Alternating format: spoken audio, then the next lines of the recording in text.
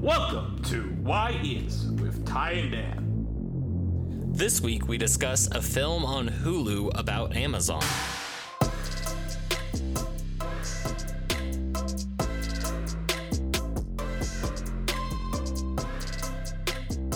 Welcome to Why Is with Ty and Dan, a Marvel podcast where we try to figure out just who and what is going on in this cinematic universe.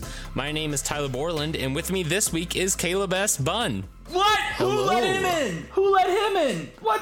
Hey, Oh wait, we have a guest. Someone hacked our Discord, Caleb. Oh no, what are we gonna do, Tyler? I have a question. Why is your podcast called Why Is with Ty and Dan if Caleb is the host, as always? Shouldn't it be There's Ty some and questions. You have to leave some questions open to keep people listening. All right. Yeah, because eventually at the end of the podcast life, we'll answer that question. Now, okay, well, whatever. I don't even care. Don't even care anymore. So Caleb is back, our guest. I'm not the guest. It's Caleb. Now, Caleb, we do have a question for you from last week, but we're going to hold on to it for when we talk about Spider-Man review next week. So instead, we're going to do what we did with our other returning guest and ask you what you thought of the movie you were on to cover. You were previously on here to cover Captain America Winter Soldier. I still to prep like for it. Black Widow. Well, to prep for Black Widow. So we're going to ask you very quickly, what were your thoughts on Black Widow? And then we'll move into our actual episode. I liked Black Widow more than I thought I would, because I've never really been too bought into her character outside of Winter Soldier, and I'm not the biggest ScarJo fan, but I feel like Kate Shortland did a good job of bringing in kind of this old Roger Moore Bond style of action, which helped differentiate the film. And I really like Florence Pugh. I feel like her moving forward in the Black Widow role is something that is going to get me super more invested in that character than I previously was. Did you listen to our last news episode? If not, you're behind. I did, Okay, but I don't remember. What do you think of my pitch for the Black Widow sequel being titled Black Widow and Hawkeye, and it being Florence Pugh and Haley Steinfeld? There's no proof of this movie happening, but I want to know what your thought is on that pitch. Yeah, I think that'd be interesting. I would want to save whether I'm excited for that or not after Hawkeye. Fair. Because I don't know how Haley Steinfeld will be. But I have faith that she'll be a good Kate Bishop, and if they want to put those two characters together, I feel like that'd work out pretty well. All right. I agree, because it's my pitch. All right, so now that we got the MCU content out of the way, Tyler, give us the spoiler alert for this week. All right. From this point on, we will be discussing the films of Chloe Zhao, including Songs My Brothers Taught Me, The Writer, and Nomadland. Spoilers, obviously, and possible spoilers for future productions. We do not claim to have knowledge. We don't have any spoilers for Songs My Sisters Taught Me, no spoilers for The Riders, and absolutely no spoilers for Nomad World. Nomad World is my favorite extension of Disneyland. Yeah. Yeah, it's a Disney movie, so they need to make a whole park for Fox Searchlight. I would go to a Wes Anderson land. Like, that sounds like a fun time to me. Anyway, we want to Well, it would be fun. What? It would be fun, but then, like, at the end of, like, the Grand Budapest roller coaster or whatever, just something incredibly sad would happen, and you'd leave the park feeling very melancholic. I think that's every Wes Anderson movie, or any. That would have to just be the place. Like, maybe the melancholy is just you go there, you expect it to be nice and quaint, and then you get a bill for like $600 for like a pastry, and you go, oh, and that's it. and it's got to be like a subpar pastry too.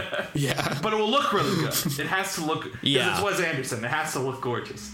That's the most symmetrical pastry you're ever going to find. That's what you're paying for, is the symmetry. Anyway, we're not going to address any leaks of Eternals. If our speculations align, or other movies, but I assume Eternals would be the only one that would come up. If our speculations align, it's purely coincidence. So let's talk about the films of Chloe Zhao. So we'll first give our general thoughts on the director. Tyler, what did you think of Chloe? Okay, so art films aren't necessarily my first film option to watch. And I don't necessarily know if I should classify Nomadland as an art film. But her direction makes me want to journey that way more towards like independent films. Zhao picks very precise and unique shots that stick with the audience throughout, and I've even seen this with the Eternals trailers. I'm specifically thinking of the shot in the Eternals trailer where there are 5 of the Eternals.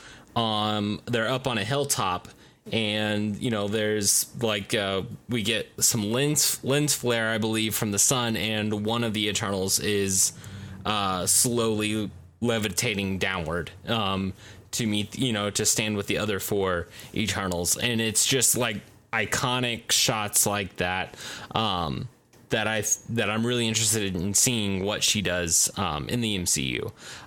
So yeah, I'm excited for her entry into the MCU, and I hope she's been allowed to keep a good amount of oversight.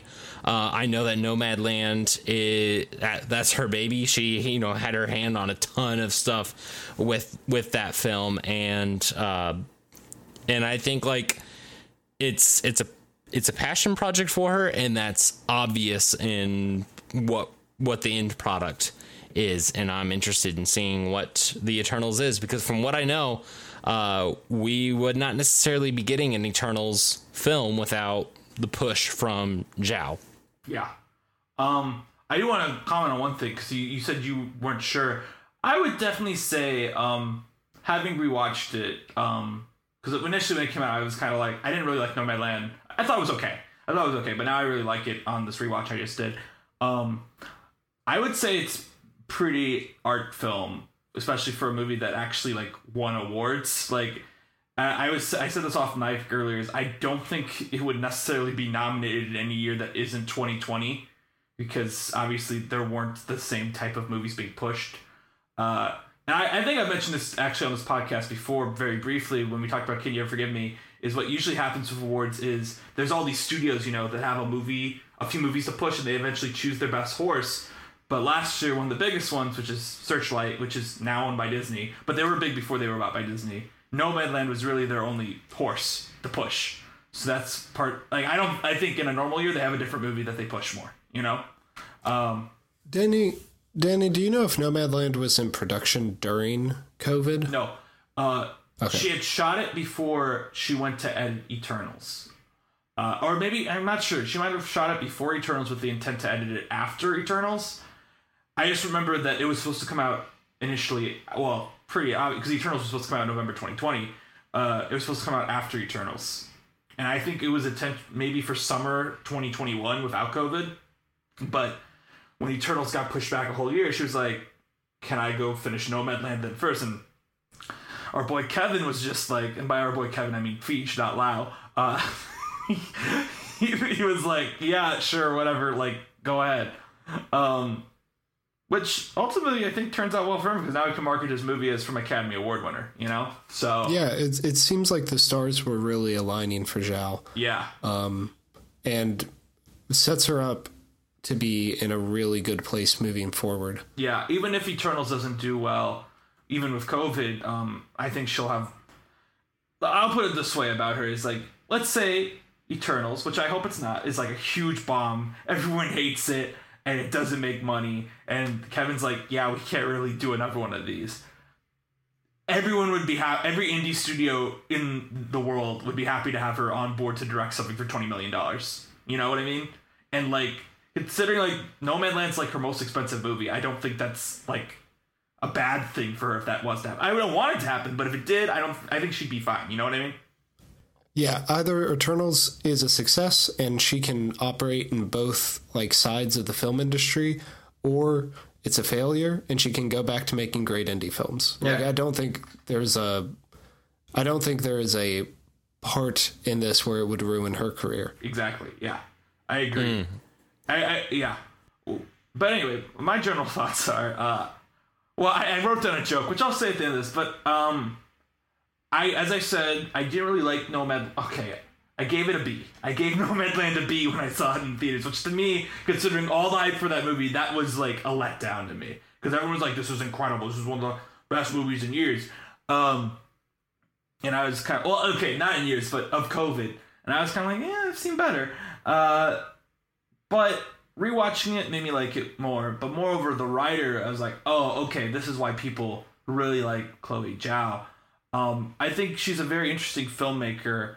I would like to see a movie like The Writer in theaters, where I can't be distracted by my phone, and kind of really fully immersed in it. Because I remember when I saw Nomadland in theaters, I don't know why, I just wasn't fully into it. But yeah, but my general thought joke is, how did Mank beat Nomadland for best cinematography? That doesn't make any sense to me. And I like Mank more than most people do. I gave it a B+. That's higher than most people I know what they gave Mank. But that's on par with Nomadland first time around. It's actually higher. I gave Nomadland just a B. I gave Mank a B+. I remember my list of the Oscar rank, the only one below Nomadland was Trial of Chicago 7 when I put it up right before the Oscars. But now I think Nomadland's better. But yeah. But you, Mr. Caleb, why did we invite you on? I think Chloe Zhao is one of the most interesting directors working today, mainly because of her dedication to preserving elements of reality in her films. She has worked with primarily real-life subjects and having them recreate parts of their lives to make semi-biographical movies. Even in Nomadland, where she is working with a fairly well-known and regarded actress, she's surrounding Frances McDormand with these characters playing fictionalized versions of themselves. And David Straher. And David Straher. Yes, yeah. But what were you going to say? Sorry. But even with the camera and the editing, she makes her movies like a documentary. And from like how the camera is moving to the camera she is using. And she also has a dedication to filming in like real places, like lived in places that are indicative of what these locations are and what they mean to the characters. All of this makes it very confusing why she is moving to blockbusters. I don't think it makes any sense, but I am so excited because if she was able to talk her way into an MCU film, then I feel like she has good reason to be there. Yeah, I do want to say before we start digging in that I think now would be a great time to bring up the one Eternal story we'll bring up here, which is to me, I still think this is so funny, which is when Kevin Feige said, she showed me the shot of the beach with the sun, and I was like, did you do a CGI? She's like, no, it's in camera. And it's like the shot on the beach is the trailer, which very obviously is not CGI. And it's like, what? Is he unaware that people shoot like on location? Like, is he unaware? We love you, Kevin, but what? Like, also, I remember my takeaway being like, so why did you hire her then if you didn't know her movies looked like that? I mean, we also had that same question about the hiring of Kate Shortland. Yeah. After watching Berlin Syndrome. But at least that one has the excuse of Scarlett Johansson was the one who brought her in.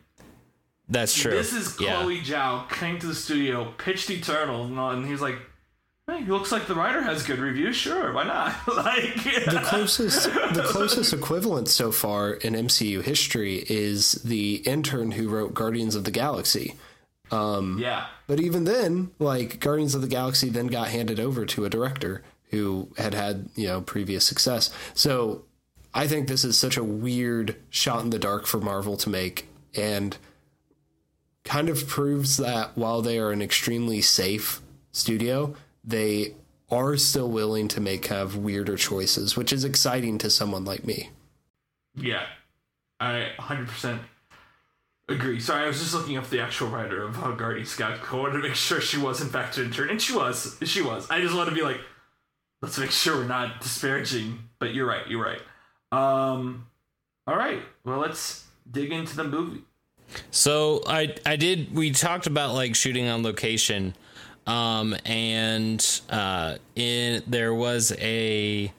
It says, during a recent discussion with E.T., Salma Hayek spoke about how Eternals differs from its predecessors in the MCU. It says Eternals will have a much different feel than other Marvel films because it is shot using real locations, according to Hayek. So I wonder, like, I definitely think that that's going to add to the, to the film, rather than like Avengers Final Battle, Avengers Endgame, quite a bit of Avengers Endgame, which is like not discounting in Endgame, but it's still like a lot of that was pulled off in a studio because that it required that. So location is also, like, going back to my theater roots.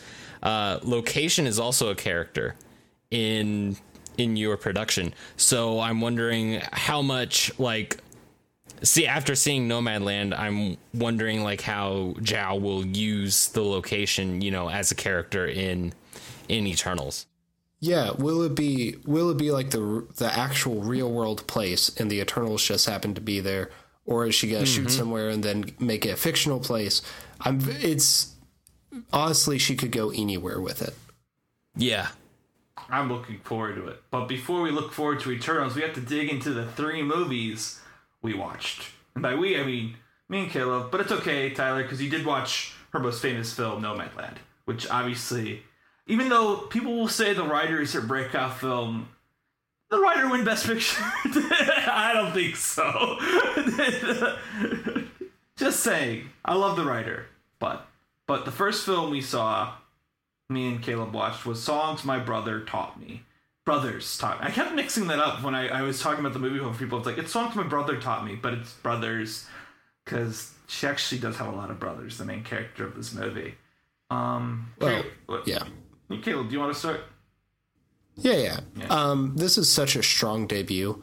There are some rough patches, but her style, with that kind of commitment to reality, really shines through. She made this as part of the Sundance Institute, and then, of course, it went on to do fairly well at the Sundance Film Festival. It went to Cannes, too. And Cannes. For the listeners, Cannes is a pretty big deal, too. Tyler's just nodding his head. No, I'm kidding, Tyler. But I don't know exactly why she ended up there, or why she ended up from there filming at Pine Ridge, where she filmed her first 2 movies. But I'm really grateful she did, because it was, both of these movies are the perfect vehicles for her to show her empathy as a filmmaker, which I think is her strongest suit. Yeah, I agree. I think Songs My Brothers Taught Me, to me, it's a solid debut. I don't think it's particularly, like, amazing or strong. I'm surprised, honestly, it played at Cannes a bit. My issue with it is that, unlike The Rider and Nomadland, I think it's a little sprawling in the sense in that it kind of switches off who's the main character a lot. And I think there's no real focus on which relationship it wants to be about. And it's obvious that the strongest relationship in the film is the brother and the sister, the main brother and the sister, but a lot of the movie doesn't really care about that, in my opinion. So it's almost like the movie is more telling just the story of this reservation and the people in it, because it will go off on tangents about this character and this character, and it all relates that back to how those characters are interacting with our 2 leads. But it definitely doesn't feel as tight as her films would become. Now, I do want to play a quick game with Tyler before we continue talking about it.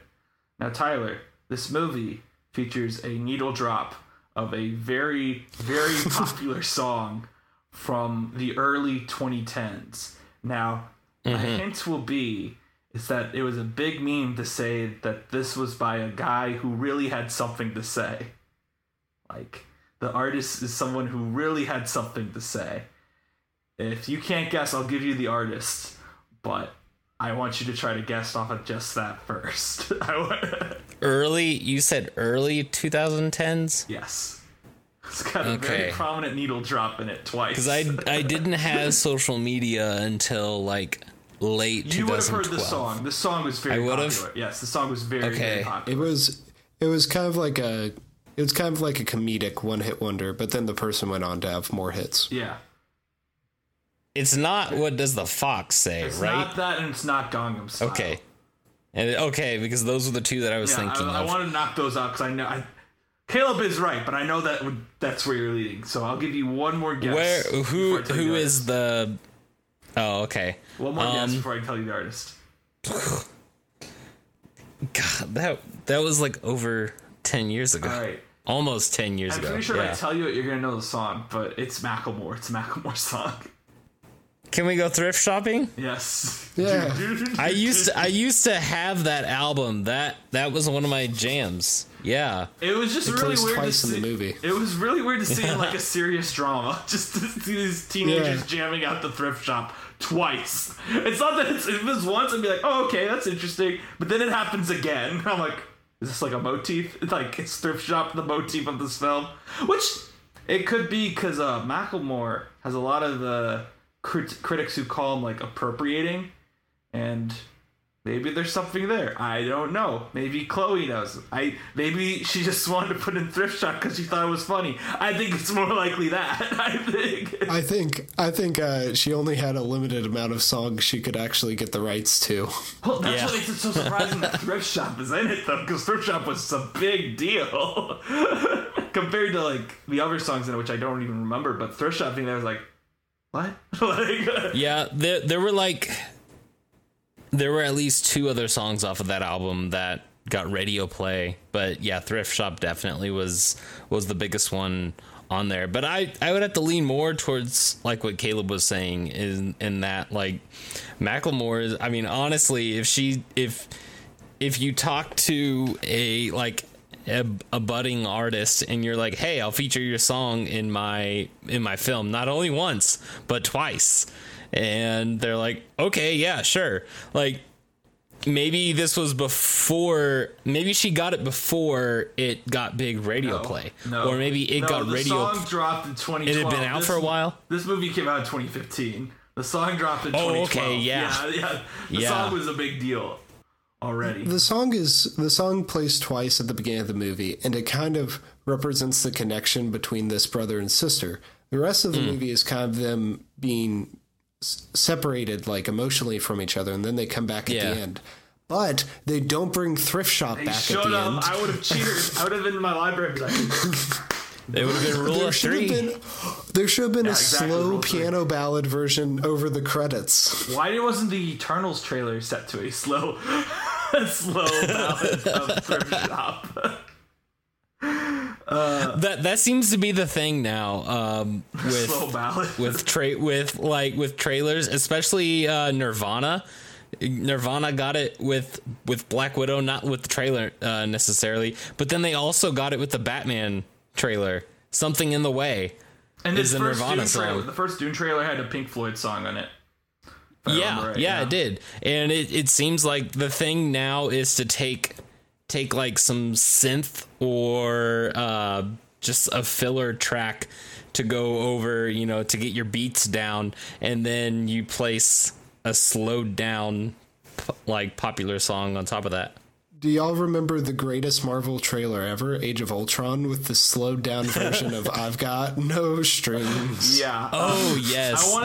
I want to give some light credit to a trailer currently playing that which is also like my current favorite trailer that plays, but shout out to Lana Wachowski for having the actual version of White Rabbit play in the Matrix Resurrections trailer, not doing a slow cover.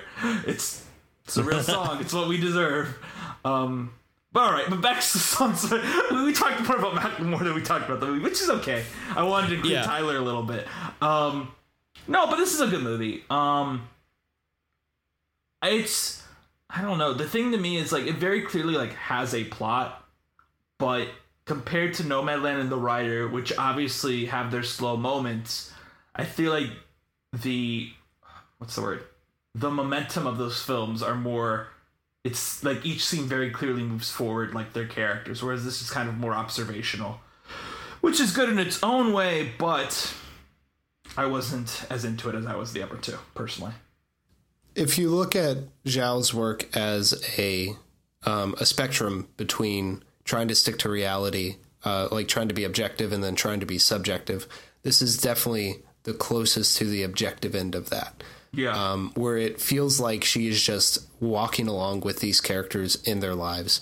I think you especially feel that there's a rodeo scene near the end of here, which obviously maybe was how she got interested in the writer. There's a school scene at the beginning. These feel like she just sat down in a room with people and just let them live their lives. Yeah.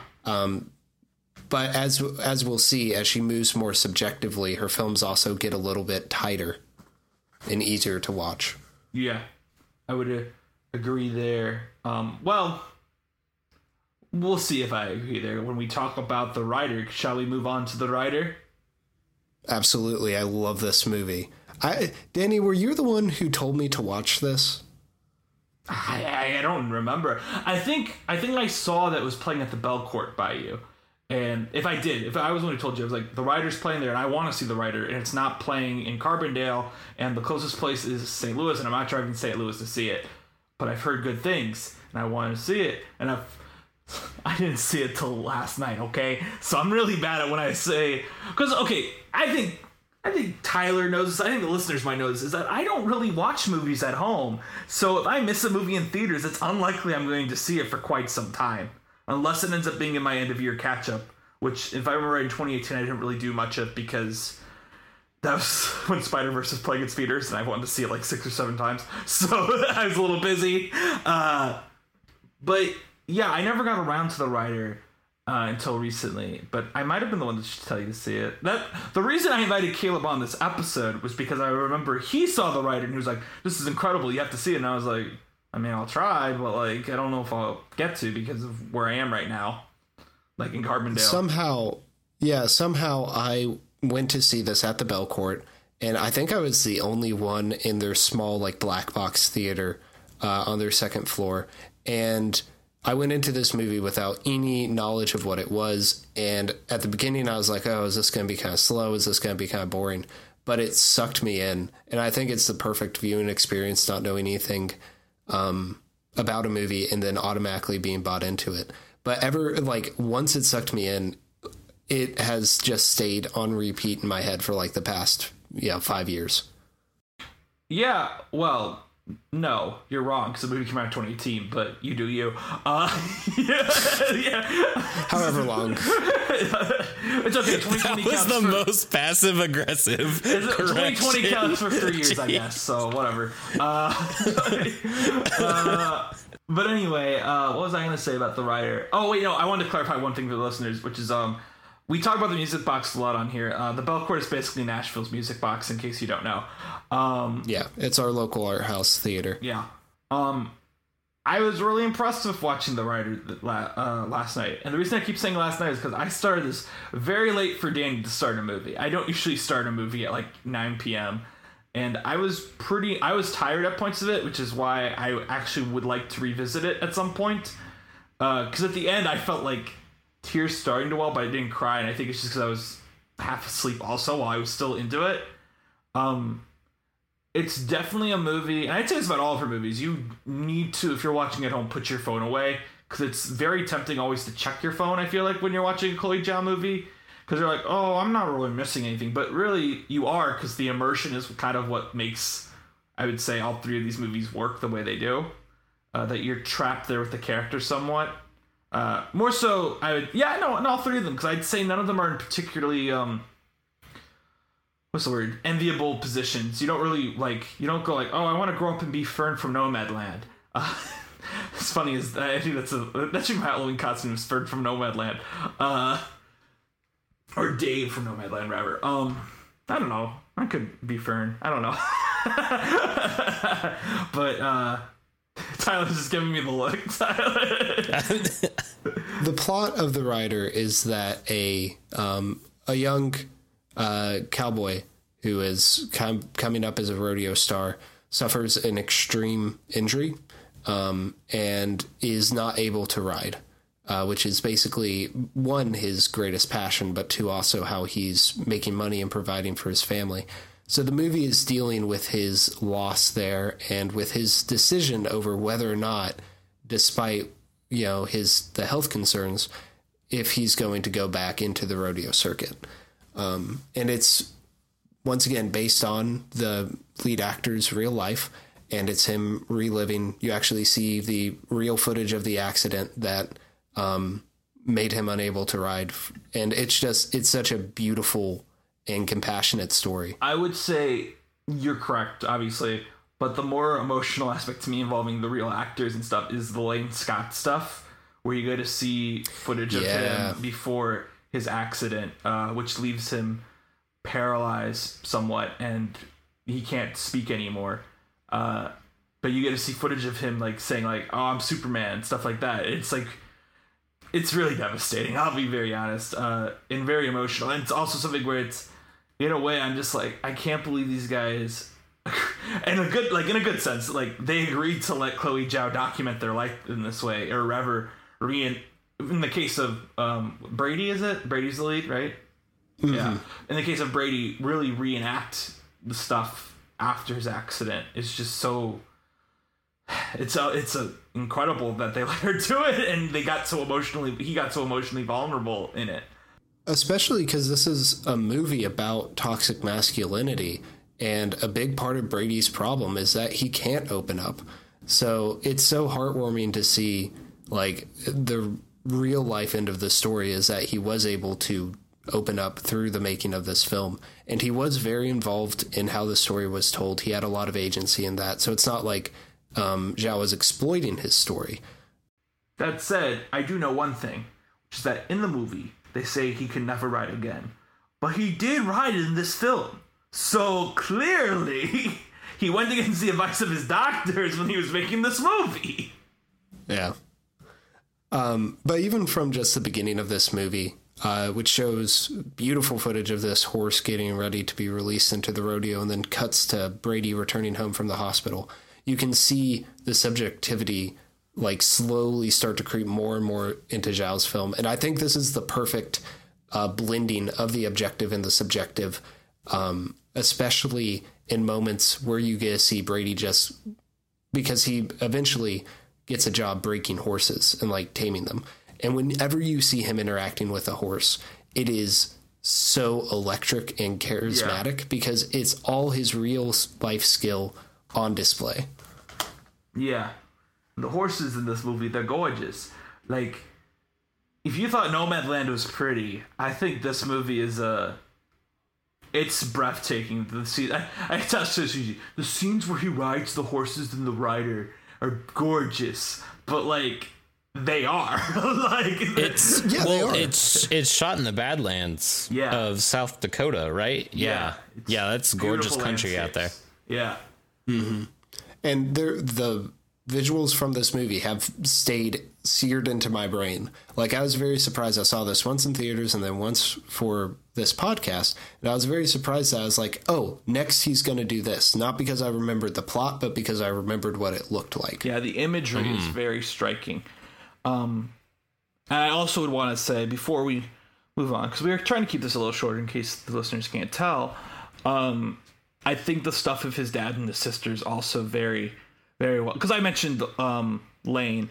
I think mentioning his actual family, who is played by his actual family in the movie, would be worth mentioning. Because I think they both give really good performances too. In particular, if this is all autobiographical, the idea of him reenacting this catharsis with his father that is in the film is kind of like, oh my god, they should make a movie like about making the writer in a way, or at least give me like a Criterion DVD that gives me more bonus features than Q&A with Chloe Zhao and Brady. Because I did, I checked it out from the library because it's not streaming anywhere, which kind of sucks because it's her best film in my opinion. But yeah, Tyler, of these two, if you could watch any of them, I would recommend The Rider, even though I know Songs My Ever Taught Me is on Hulu, which is easier. And if you want to watch Songs My Ever Taught Me, go right ahead. I'm not going to be like, no, don't. But like, The Rider was Honestly, it took my breath away, especially because I watched it before I watched Nomadland, and remember my thought of Nomadland initially was just like, it's okay. So like, yeah. Do we want to say anything else about the writer? Nope. Okay. Oh, you want to say? I will say from the first time, yeah, pick me. I have a question. Yeah. Here in the front row. Yes. Is this a Mad Max movie? You know, the argument could be made that this is a Mad Max movie. It would be a bad argument. It would be an argument with no factual grounding. Caleb, we make those. That's how I argue with Danny on this podcast. So what we're saying is, after Eternals, we want Chloe Zhao to direct the next mainline Mad Max film. And I say mainline because we all know George Miller's working on his Furiosa film. He can do that. Tom Hardy needs a paycheck, though. You know, like, I was thinking Guitar Man, but you know. Oh, you want him to make Guitar true. Man? Okay, yeah, I'd be okay with that too. We don't want a Guitar Man prequel. We want a sequel. What does Guitar Man do after Fury Road? Yeah.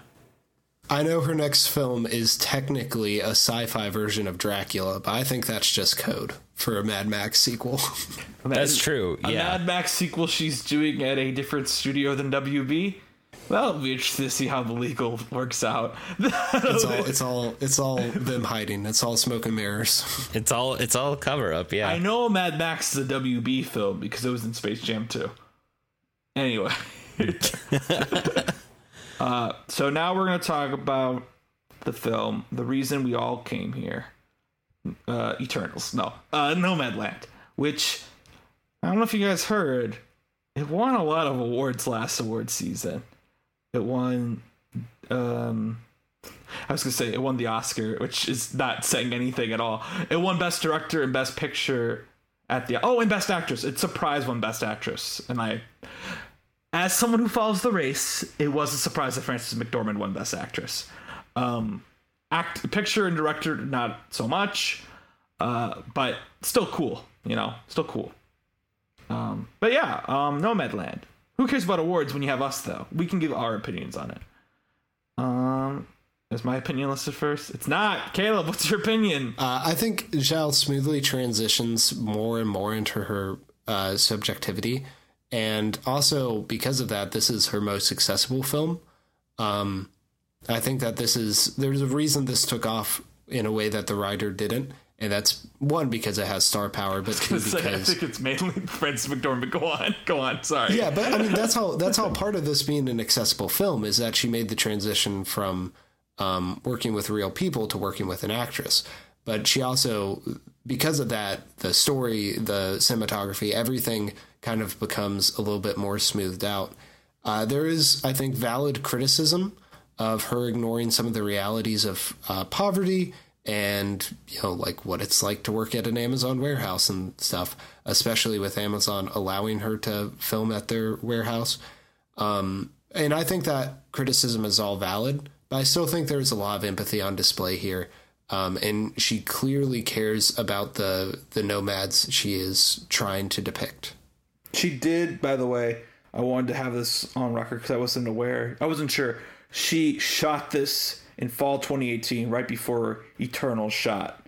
And Eternals production began. I'm curious now. Well, she was doing pre-production for Eternals while filming this one. Yes. Yeah, this shot in fall 2018. Eternals shot in July 2019. But yeah.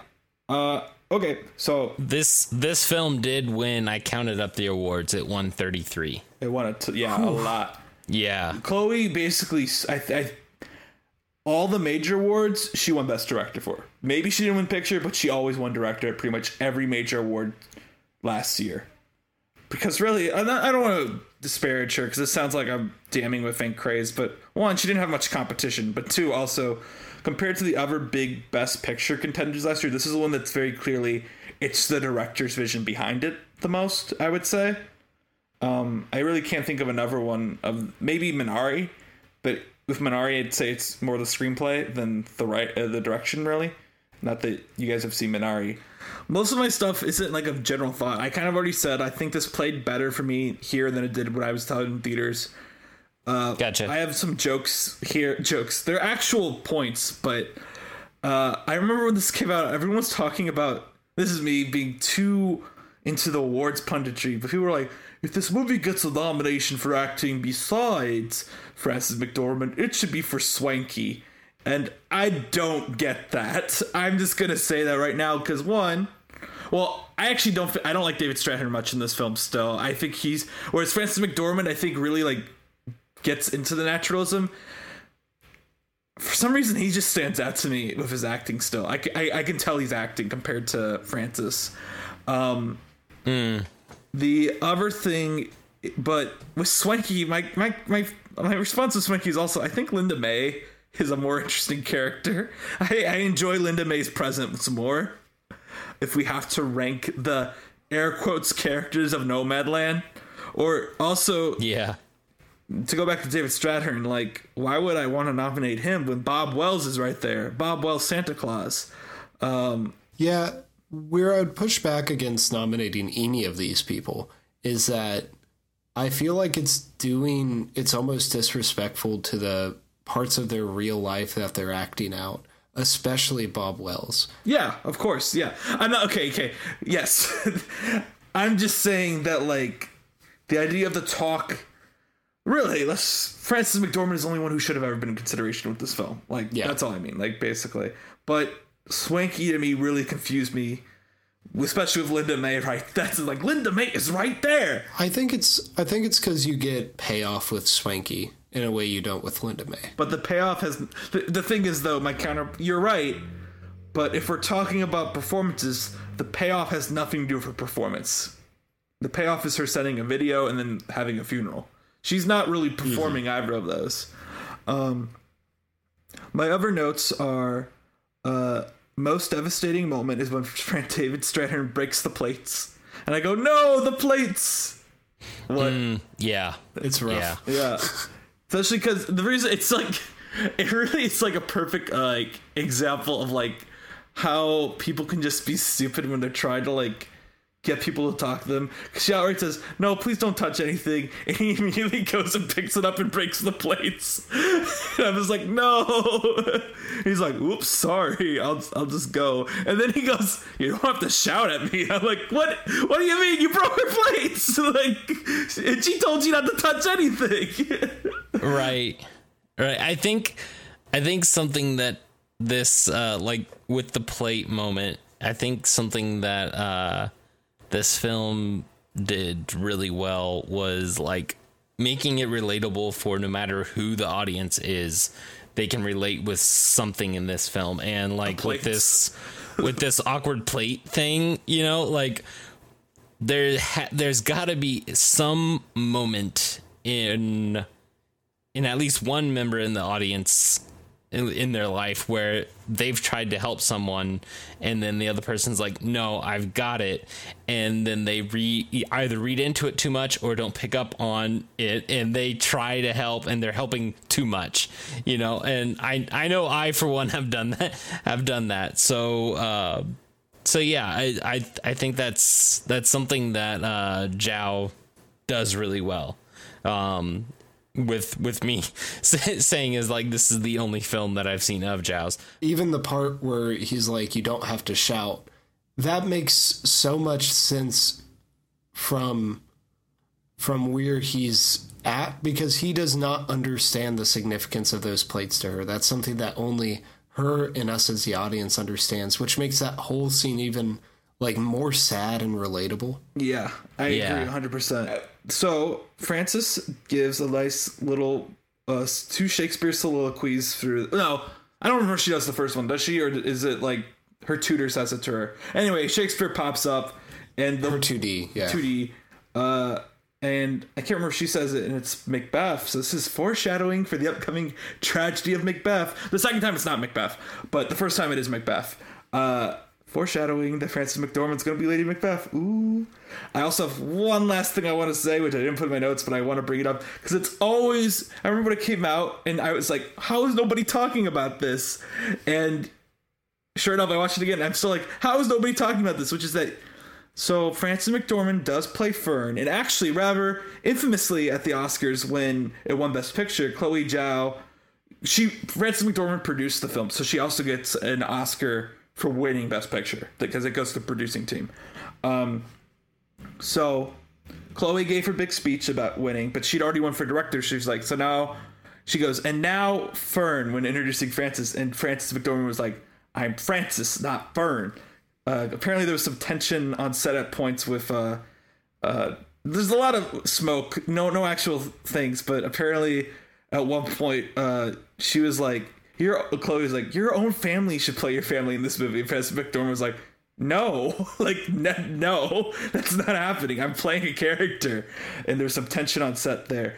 But the reason I bring this all up is that one of the first shots of Fern we get is she's checking into an RV and she's giving her driver's license, and you can very clearly see that the character's name is Frances McDormand.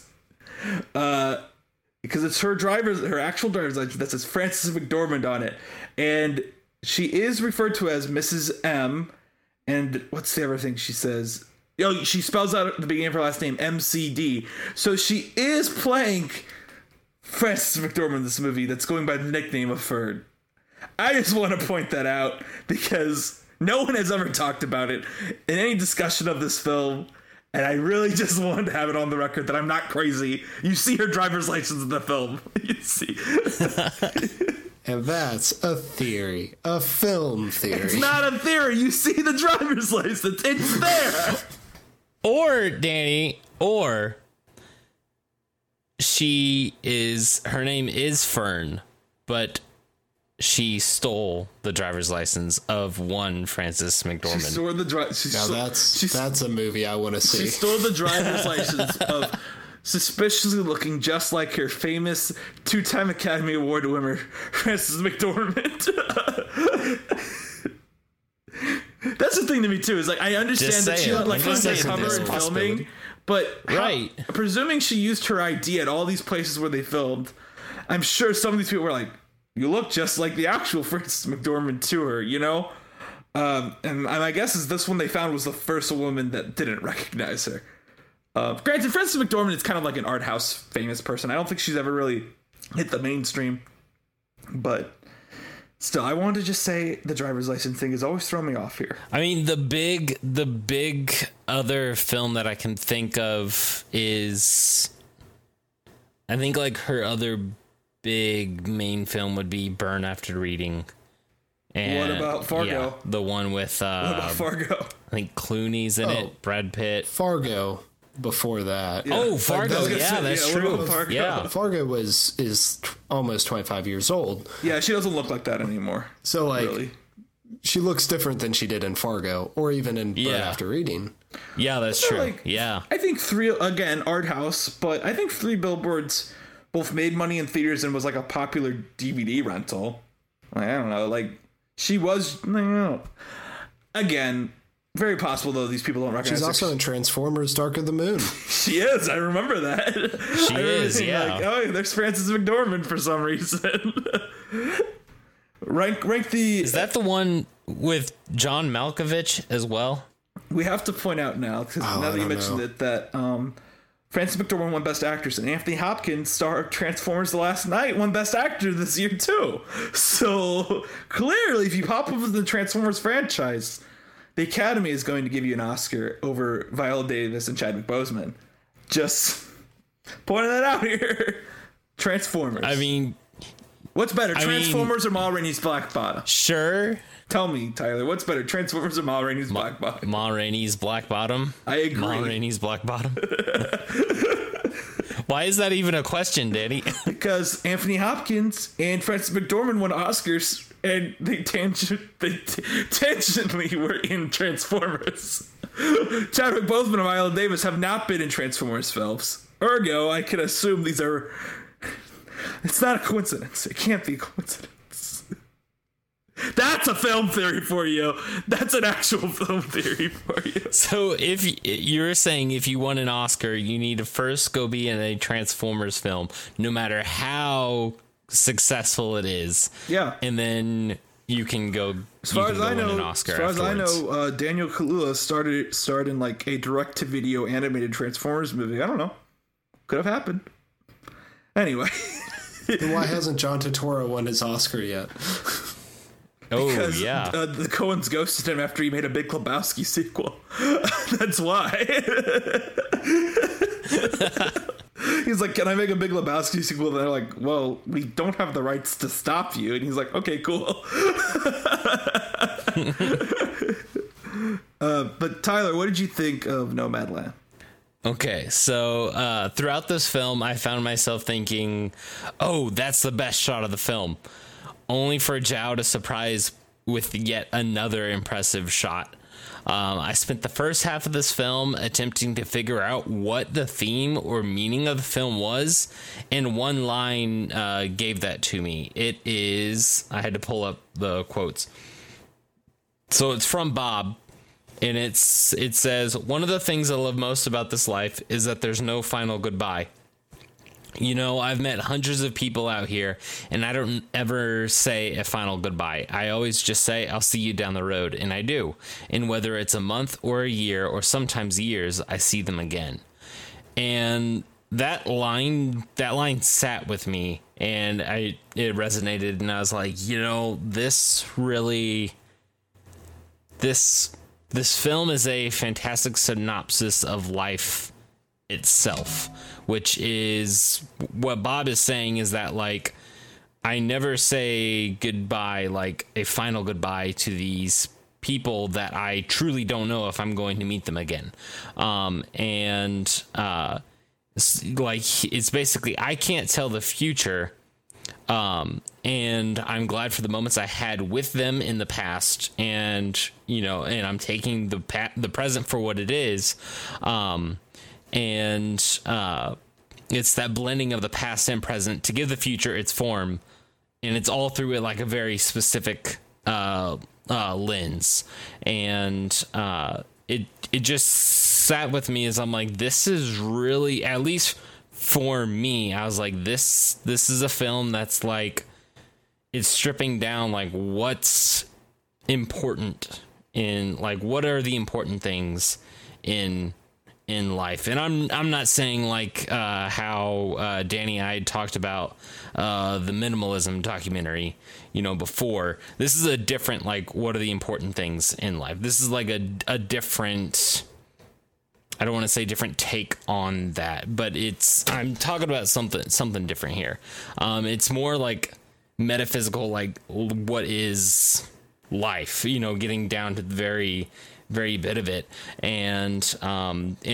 but it's through that very specific lens that Zhao brings to us with her very unique filmmaking style.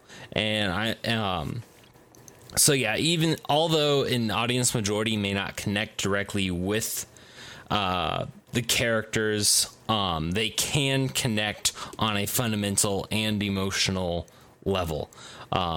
On things that we share just overall.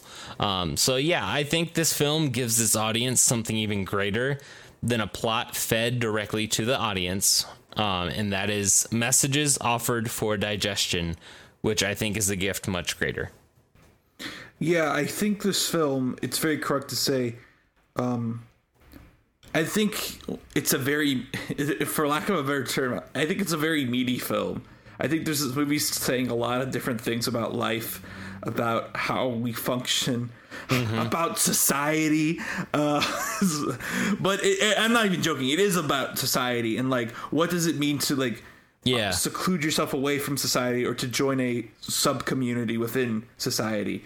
And the idea of rejoining, or, like, really, to me, one thing that stuck out to me on this watch is it's about, and I'd say it's actually about everyone, the other two Chloe movies too. Chloe movies it is a judgment, or rather the idea that there, in all three of the movies I've seen, there are characters that definitely judge the main character, and the main character always is like, no, I'm fine, and like, it's not like a movie where they're denying there's a problem. They're correct. I think Fern is fine. Like, this lifestyle for her is what works for her with where she is emotionally. Yeah. I don't. What, Caleb? You want to say something? You want to? Well, I agree there's nothing wrong with how she is living her life. I don't think that's what the film is trying to criticize her for. But I think all the characters in all of Chloe's films have to overcome a central loss. There is still character arc in these films, I'd say. Yes. Sorry. Yes.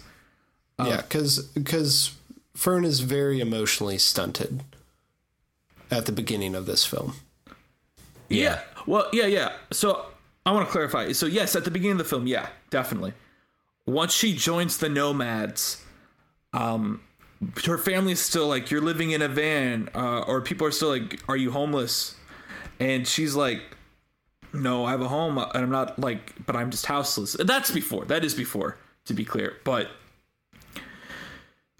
once she finds the community, grows to really know Dave, and to a lesser extent Linda May and Swanky in the film, I'd say that her sister's still being like, come live with us. She's like, no, I don't want to. I'm like, yeah, you shouldn't have to, like, there's nothing wrong with what you're doing now. Yes, she does need some personal growth, but this is going to sound cheap, but like everyone does. Like, people are constantly growing, right? Yeah. So like, I don't think there's anything wrong with, and this could go into the thing you mentioned, that there are criticisms of this film about ignoring the reality of poverty and the fact that Fern does have these other options and chooses not to take them. But I also think that's a whole can of worms I don't really want to get into. And I also think the film itself is more about Fern as a person than it is about the overwhelming issue of poverty in the US, Yeah, if I can recommend something that does go into that a little bit deeper and with a little bit more perspective than maybe we could bring to it, the podcast Linoleum Knife, when they did their review of Nomadland, one of the hosts on there talked about how they perceive this film as someone who grew up in poverty. And I think they give a very interesting perspective, and a fair one, where they're not downplaying the rest of the film, but they are saying this is something that Zhao could have worked on, especially since the film is so empathetic in other areas. But overall, I would agree with you, Danny. So I just looked up this podcast. This podcast has 552 episodes. How would I ever be able to catch up on it? Sorry. They've been going for a long time.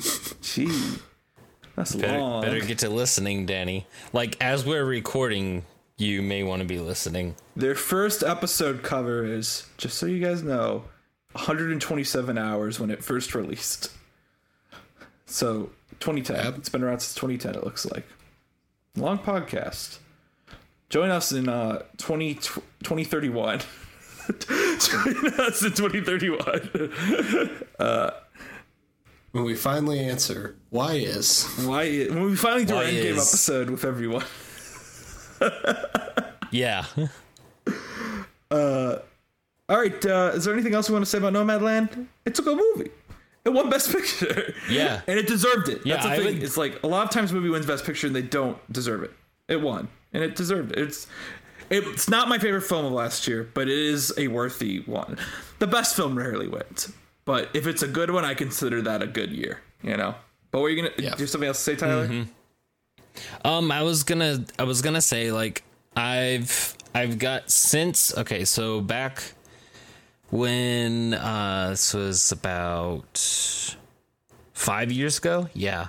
5 years ago is when I met my now wife. And we both, the first night that we hung out, we both gave each other a list of movies that we need to see. And on my list of recommendations, I don't remember all of them, but I know that there was Interstellar, Inception, and Fight Club. And yeah, I know those were three on there. And now that list would be much different. I know that I would have I'd probably have The Green Knight, and I would have Nomadland on there as well. Well, along with the minimalism documentary. Can I say what I think I said to you off mic last week, but I didn't say on podcast, which is my list would include The Big Sick, because there's a scene in The Big Sick where they discuss litmus test movies, and I think it'd be really funny to show it as a litmus test movie, and then when the scene pops up, it would just be very like, wait, what? Like, I'm sorry, I just wanted to have that, because I don't remember if I said that last week to you off mic or not, but that was one of the reasons I wanted to talk about The Big Sick. It's like, it would be a litmus test movie for me, because they talk about that. Because they talk about litmus test movies, yeah. But yeah, well, and a big meme going around right now is red flag movies, where if a guy is into this movie, you shouldn't date them. I feel like having Nomadland on your list is like the opposite of a red flag. It's like go go go. Yeah, exactly. I don't actually have like a red flag. We should do a podcast on that. Red flag movies. That sounds like its own movie. Like maybe that's never mind. I'm not gonna say it. That will make me cut the joke, so I'll move on. Honestly, like looking back, I'm like, having Fight Club on there that should be a red flag. That is a red flag. That's why I started chuckling a little bit when you said it. I was like, yeah, and that's why like I don't remember the other two. Oh, one of them was Fantastic Mr. Fox. That was another one. Oh, I just don't remember what the fifth movie was. You have seen a Wes Anderson movie. You're good. You're good people. You're good people. You're good people. So does that cancel out my red flag with Fight Club then? Yeah, it does. It does. Okay. Mr. Fox is a good movie. A really great movie that I wouldn't expect on it is. A lot of people's lists. Yeah, it's a good pick. To me, a red flag movie would be The Greatest Showman. That's a red flag. If I go, oh, I like musicals, I'm like, oh, I love The Greatest Showman. That's big red flag movie. It is the biggest musical cinematic experience of your life. Okay. So, do we need to move to predictions? Yeah, we can move on to predictions. All right. Caleb, what do you have? I think that there are three things that Zhao could bring to Eternals. One is the themes of loss that we talked about. In all three of her films, the characters are dealing with some form of loss, whether that's loss of a loved one, loss of a relationship, or loss of like the ability to do something. And I think those would be very interesting themes to bring into a superhero movie. I'm not sure you can do that with an ensemble movie, but we'll see.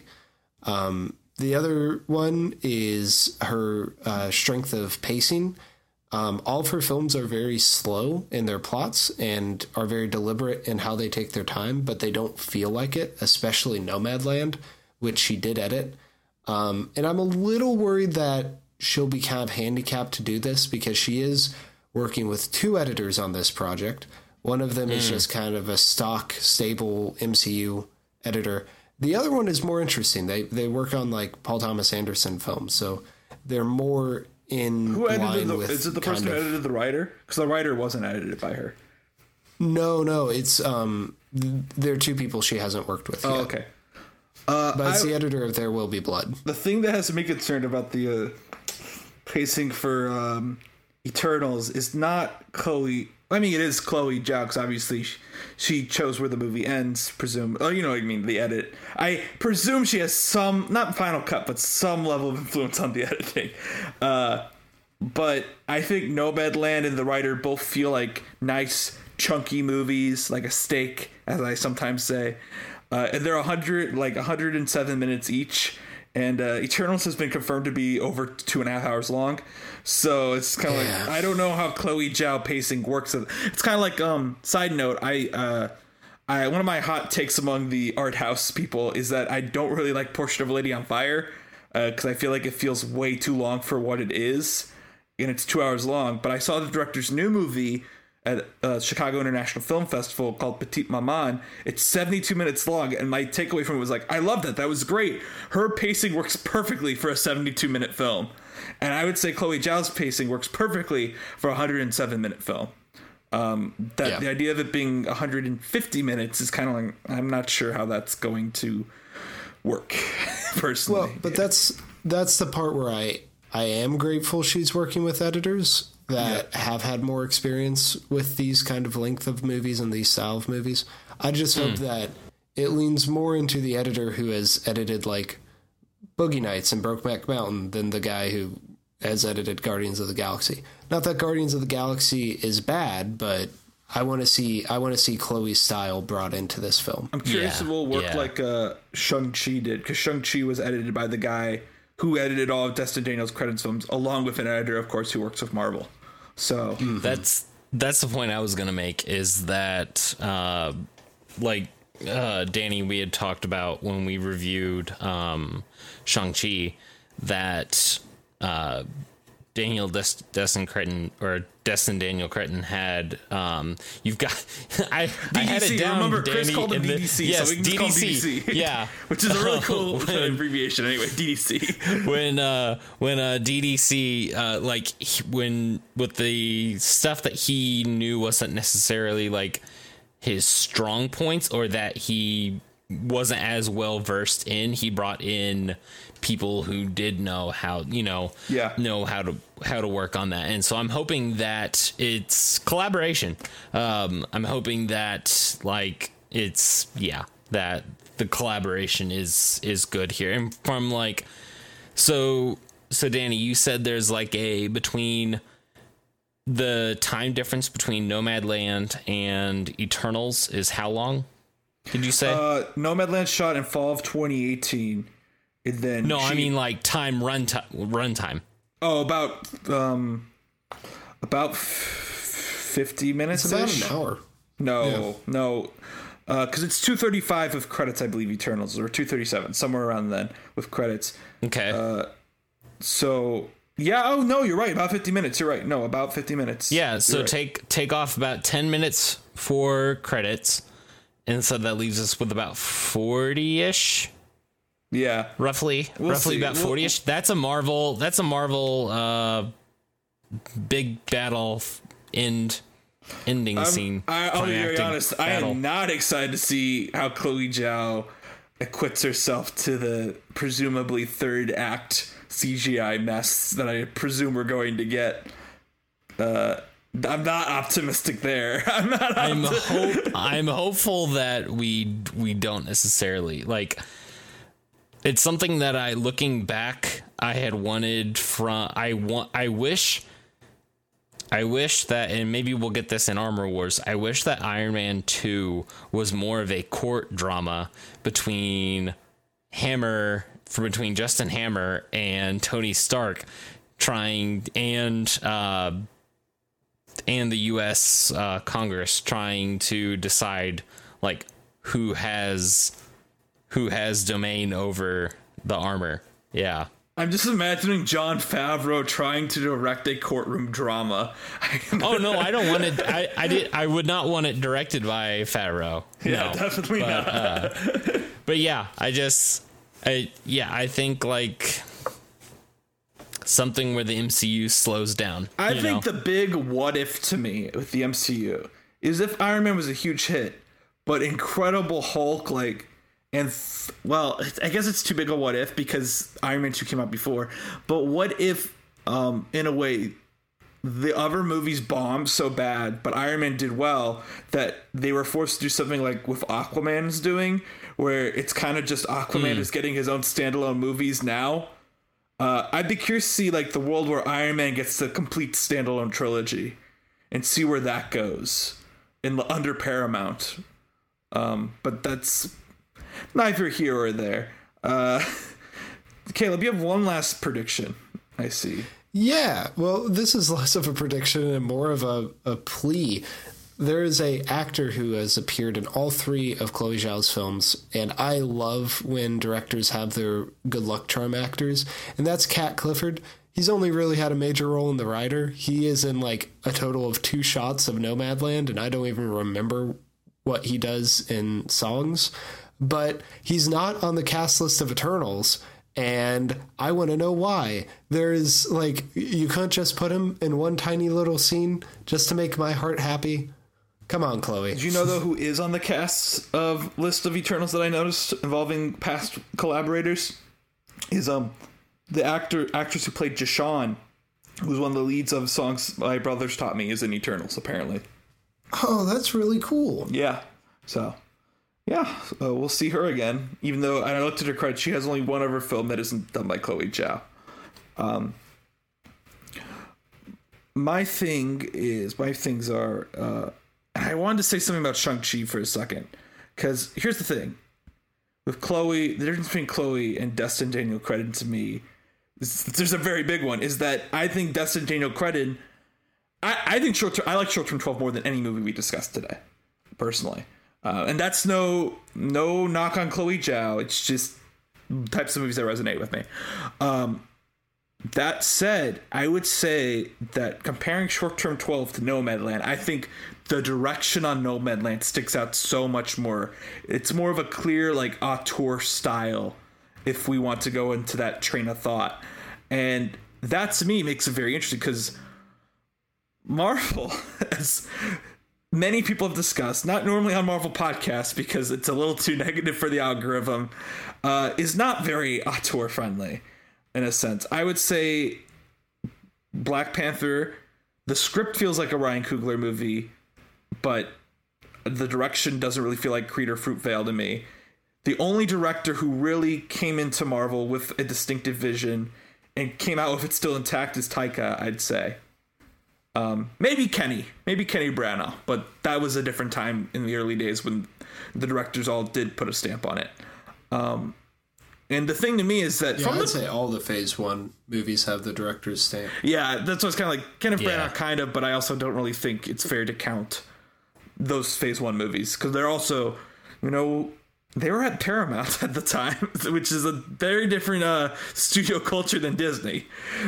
We're a Marvel podcast, and I'm a little iffy talking about auteur issues at Marvel, but I am totally fine with bagging on Bob Chapek at any possible chance I can get.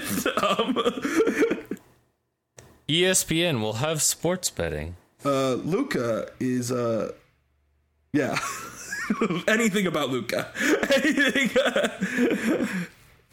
But the Buzz Lightyear movie will get a bit massive release. Anyway, so to me, I think Destin Daniel Cretton was able to go into Shang-Chi and keep his directorial style intact because he doesn't really have one. So I'm curious what it'll be for Chloe Zhao. Because to me, the trailers, it does visually look like a Chloe Zhao movie. But I'm curious how that will play into the filmmaking. Now, this said, predictions. This is more like what I'm most anticipated for with Eternals, is that I'm excited to see her detailed looks at the Eternals humans covers. By that I mean, I presume these Eternals don't just walk around saying, "Oh, I'm a god." I assume they all have human covers. And with the cast being as diverse as it is, means we're gonna get some of Chloe Zhao's intimate looks at humanity before they assemble. I assume we're going to see where they all are in their lives beforehand, and I'm curious to see how she depicts all of them. In particular, I'm very interested to see how she tackles Makkari, who is the character who's being played by Lauren Ridloff, which will be the MCU's first deaf superhero. Because I think Chloe Zhao doing a movie about the deaf community in and of itself sounds like something I would want to watch. As a big fan of Sound of Metal, Coda, and all the recent films that have been tackling that. I think Chloe would bring a very interesting eye to that community, which I think still needs more representation in films, despite those two pretty high-profile indie movies. So I'm excited to see what she does with Makkari. And also, in general, I'll be very honest, I like Lauren Ridloff as an actress. She's been one of my most anticipated parts of Eternal since she's been cast in it. But I'm excited to see how Chloe does that. I'm interested to see how Chloe does humor, particularly with, I didn't write this in my notes, but I don't think any of her movies are particularly very funny, and she has Kamal Nanjiani and Brian Tyree Henry, who are both very funny people. And I gotta say, because I mentioned Brian Tyree Henry in Eternals, is Fall Collection, IKEA. But I'm curious how the other humor in the movie will play. And maybe it will be something which, like we saw with Shang-Chi, she might be like, oh, I know these guys are funny. I'll just let them be funny. You know, like they both have improv at times. Yeah. Like, and I'm down for that. Some of the best jokes in the MCU have been improv. I'm just curious to see how that breathes in the film and the tempo that Zhao's films already have. So, yeah. Nice. I think Eternals is going to be fantastic, and I'm excited to see how Zhao builds this story. I'm really excited that she's taking new characters that, you know, we've not seen before, and these are characters of a massive scale. Feige has repeatedly stressed that this is on a universal level. The Eternals are on a universal level. So I think that the Earthbound stuff and the space side of the MCU are going to blend a lot more with this film, and I'm interested in seeing how Chloe Zhao does that, how she brings those two together a lot more. Yeah, I agree. Now, would you guys rewatch any of the movies you watched today for this week? I would rewatch The Rider and maybe Nomadland. It would have to be a bit for Nomadland because I saw it twice this year. So I would definitely rewatch The Rider. It's still probably one of my favorite films of like the last couple years. Nomadland and Songs were, I'm sure I will get to them again in my lifetime, but I do not know when. But that should not speak to the quality of them, just more to my viewing habits. I think I'll watch Nomadland. I don't know when, but I think I'll watch it again. And then I have yet to watch Songs and The Rider, so I will definitely look at those. And with how you guys talked about The Rider, I wasn't going to watch it, but now I will. Nice. Yeah. So Hey. It's a really good movie. Really great. The first thing I said when I finished it is I texted Caleb. I was like, "You're right. I should have watched this back when it came out." I was like, I missed out back then, but now I can enjoy it. So, all right. I think we are done. Now, Caleb, this is normally where we'd say pimp your stuff. Do you still want to? Yes, because I have so much to pimp that I will pimp some stuff this week and some other stuff next week. Yeah. That's what I was gonna say. Caleb will be back next week when we talk about Spider-Man 3. Did you listen to our Spider-Man 2 episode yet? Because we talked about you a bit in it. We talked. You did. You can respond to our criticisms next week. Our criticisms of you personally. They also had nothing to do with my Spider-Man takes. They were all just about like my personal appearance and stuff. It was really weird. Yeah, you look like Bob Wells before he went gray. I said that earlier. I like when we talked about Danny's like, oh hey Sarah, are you also part of another podcast? And she's like, yeah. And then he's like, and isn't there's someone else on there that's really cool? And I was like, yeah, it's Caleb. And Danny's like, okay, okay, he got me for me. Yeah, I got your back. Well, y'all can find me at Caleb from the Real World on Instagram and YouTube. And from there, you can find my other podcasts. I do one on Star Wars, where every month me and two of my friends sit down and we just kind of joke around about Star Wars. Our November episode is about crossovers, and we do talk about Blade. We don't talk about any other part of the Marvel universe, but we talk about Blade extensively. Infamous Indiana Jones comic? No? We kind of touch on it, but not explicitly. It's like in the subtext. Okay, good. And if you enjoyed hearing me talk about movies, then you can check out my podcast, Hot Trash Unlimited, where me and my roommate Joe go to movies to see whether or not they're going to be enjoyably bad. You did an episode on Venom. We did. Yes. Hey. Before we do our outro, I got to ask one more thing about your crossover episode, which is, do you talk about... It's about Marvel, don't worry, Tyler. So I'm assuming that the Parks and Rec monologue from Patton Oswalt does not come up where they do meet the Avengers. Star Wars does meet the Avengers. No, because we're talking about, we're pitching our crossovers. Oh, okay. So we literally have an app that will randomly give us a franchise, and then we have to come up with our pitch for it. Okay. Okay. Sounds cool.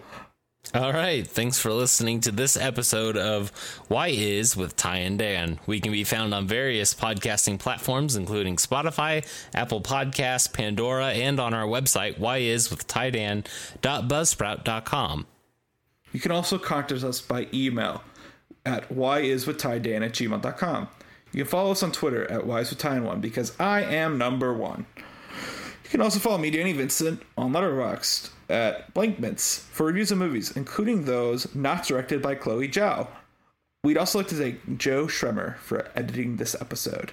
Thanks, Joe. Thank you, Joe. Thank you, Joe. All right. We will see you guys next week with the amazing, I could say the amazing because they never made an Amazing Spider-Man 3. The Amazing Spider-Man 3. It's the return of the amazing bus chaser. So, all right. See you then. we'll catch you in the next one.